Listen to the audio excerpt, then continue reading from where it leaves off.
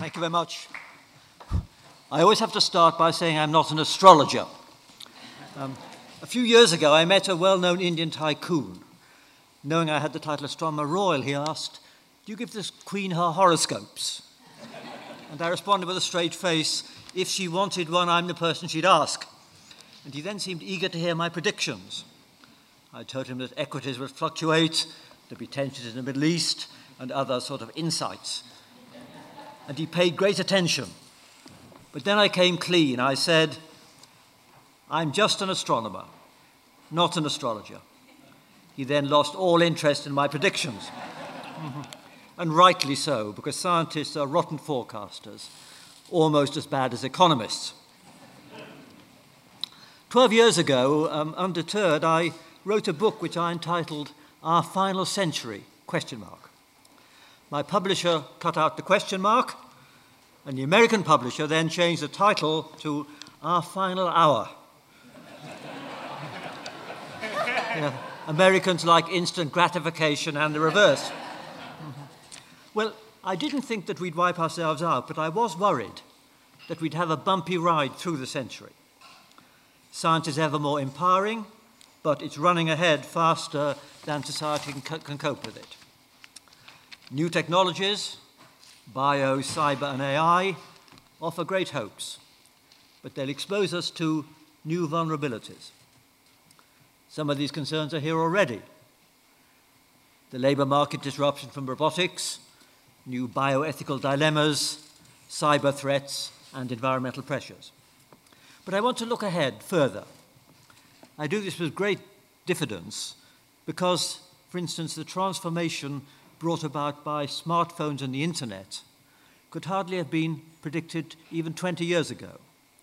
So if I want to look forward to 2050 and beyond, we must keep our minds open or at least ajar to what may now seem utter science fiction.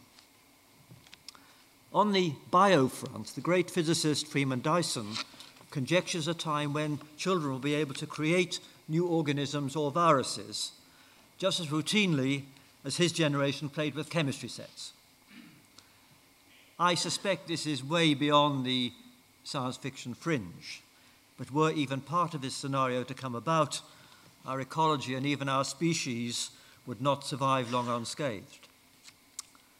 But what about another transformative technology, robotics and machine intelligence? It's advancing fast and currently prominent in popular culture and movies. Computers don't learn as we do. They use brute force methods. They learn to identify dogs, cats, and human faces by crunching millions of images, not the way a baby learns. They learn to translate from foreign languages by reading multilingual versions of millions of pages of, for instance, EU documents. They never get bored. There have been exciting advances in what's called generalized machine learning. DeepMind, a small London company that Google recently bought for a 9-figure sum, has created a machine that can figure out the rules of all the old Atari computer games without being told, and then play them better than any human. And that's a portent of what's coming. Advances in sensors and motor skills, though, have been slower. Robots can beat a world champion at chess, but they're still clumsier than a child in moving pieces on a real chessboard. They can't tie your shoelaces or cut your toenails. But robots are advancing apace. And within a decade or two, they'll have transformed most kinds of work. Not just manual, but clerical, routine legal, medical, diagnosis, and surgery. But how long will it take before machines achieve general purpose, human-level intelligence? There's a range of views among the experts. Some say only 30 years, others say never. The median guess in a recent survey was about 50 years. And some then seriously fear what would happen if a machine developed a mind of its own. Would it stay docile, a sort of idiot savant, or would it go rogue? If it could infiltrate the internet, and the Internet of Things, it could manipulate the rest of the world. And it may have goals utterly orthogonal to human wishes, or even treat humans as an encumbrance. Well, this is decades away at the very least, but many experts think the field of AI already needs guidelines, just as biotech clearly does. And there's disagreement, incidentally, about the likely design of human-level AI. Some think we should emulate nature and reverse engineer the human brain. Others say that's as misguided as designing flying machines by copying how birds flap their wings. And philosophers debate whether consciousness is special to the wet organic brains of humans, apes, and dogs, so that robots, even if their intellect seems superhuman, may still lack self-awareness or inner life. That's a serious debate. Once machines have surpassed human capabilities, they could themselves design and assemble a new generation of even more powerful ones. And that would be a real intelligence explosion. Or we have to ask whether humans could transcend biology by merging with computers. Extreme cyborgs, maybe losing their individuality and evolving into a common consciousness. In old-style spiritualist parlance, they would go over to the other side. The most prominent and over-the-top advocate for runaway machine intelligence, what's sometimes called a singularity, is someone called Ray Kurzweil, who now works at Google. He thinks it could happen within 25 years. But he's in his 60s already, and he's worried he may not live that long. So he takes dozens of pills each day, and if he dies, he wants his body frozen until this nirvana is reached, and he can be revived or his brain downloaded. I was once interviewed by a group of these cryonic enthusiasts in California. Where else? It was called the Society for the Abolition of Involuntary Death. These people will freeze your body so that when immortality is on offer, you can be resurrected. I told them I'd rather end my days in an English churchyard than a Californian refrigerator. And they derided me as an old-fashioned deathist. But I was surprised to find, recently incidentally, that 3 academics I know were cryonic enthusiasts. 2 had paid the full whack, and a third had taken the cut-price option of just having his head frozen. I'm glad to say these were from Oxford and not from Cambridge. A huge extension in lifespan would, of course, have drastic social consequences, and we must be aware that that may happen. In regard to all these speculations, we don't know where the boundary lies between what may happen and what will remain science fiction. But the direction of travel is predictable, even if the rate of travel isn't. One context where robots surely have a future is in space. We've had this year images beamed back from Pluto and from a comet. Pluto's 10,000 times further away than the moon. It's a great achievement. And in coming decades, the whole solar system will be explored by flotillas of miniaturized robots. And robotic fabricators may one day build vast lightweight structures floating in space. Solar energy collectors, gossamer-thin radio telescopes, mining raw materials from the moon or asteroids, and deflecting any asteroid that may head our way. These robotic advances, incidentally, will erode the practical case for human spaceflight. Nonetheless, I hope people will follow the robots, though it'll be as risk-seeking adventurers rather than for practical goals. The most promising developments on this front are spearheaded by private companies. For instance, a company called SpaceX, led by Elon Musk, who also makes Tesla electric cars, has launched unmanned payloads and docked with a space station. He hopes soon to offer orbital flights to paying customers. And wealthy adventurers are even signing up for a week-long trip round the far side of the moon, getting further from Earth than anyone's been before, but not actually landing on the moon. I'm told they've sold a ticket for the second flight, but not the first flight. That may say something. These private enterprise efforts, though, could tolerate higher risks than a Western government could impose on publicly funded civilians, and thereby cut costs. But they should be promoted as adventure or extreme sports.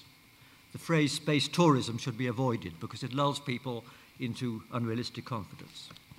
But by 2100, groups of pioneers, courageous risk-takers in the mold of Sir Ranulph Fiennes and people like that, may have established bases independent from the Earth, on Mars or maybe on asteroids.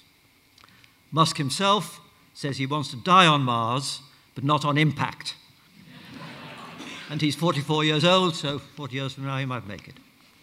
And whatever ethical constraints we impose here on the ground, we should surely wish these adventurers good luck in using all the resources of genetics and cyborg techniques to adapt themselves and their progeny to an alien environment. And this might lead, within only a few centuries, to divergence into a new species, the beginning of the post-human era. And here I must inject an astronomer's perspective on timescales, especially the far future. The stupendous timescales of the evolutionary past are now part of common culture, unless you live in Kentucky or parts of the Muslim world. But most people, happy with the idea that Darwinian evolution has taken 4 billion years to produce us, somehow think that we humans are the culmination of the evolutionary tree. No astronomer could believe that, because we know that our sun formed 4.5 billion years ago, but it's got 6 billion years more before its fuel runs out. And the expanding universe will go on perhaps forever. To quote Woody Allen, eternity is very long, especially towards the end.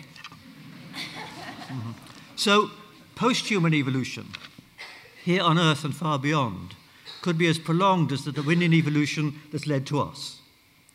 And the future lies with the machines, evolving by design and not by the slower natural selection. There are, incidentally, chemical and metabolic limits to the size and processing power of wet organic brains. And maybe humans are close to those limits already. But there are no such constraints on computers.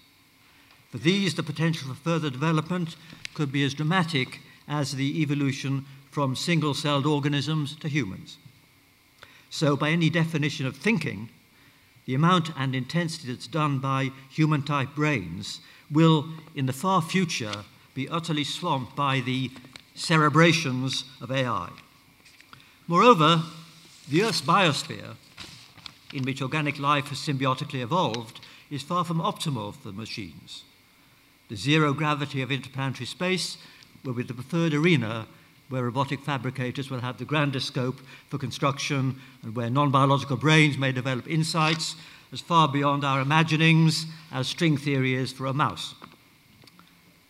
But for all that, we humans shouldn't feel too humbled. Even though we're surely not the terminal branch of an evolutionary tree, we could be of special cosmic significance for jump-starting the transition to silicon-based and potentially immortal entities, spreading their influence far beyond the Earth and transcending our limitations. Finally, let me zoom back in towards the present. Even in this concertina timeline, extending billions of years into the future as well as into the past, this century is special. As my old book emphasized, it's the first where one species, ours, has Earth's future in its hands and could jeopardize life's immense potential.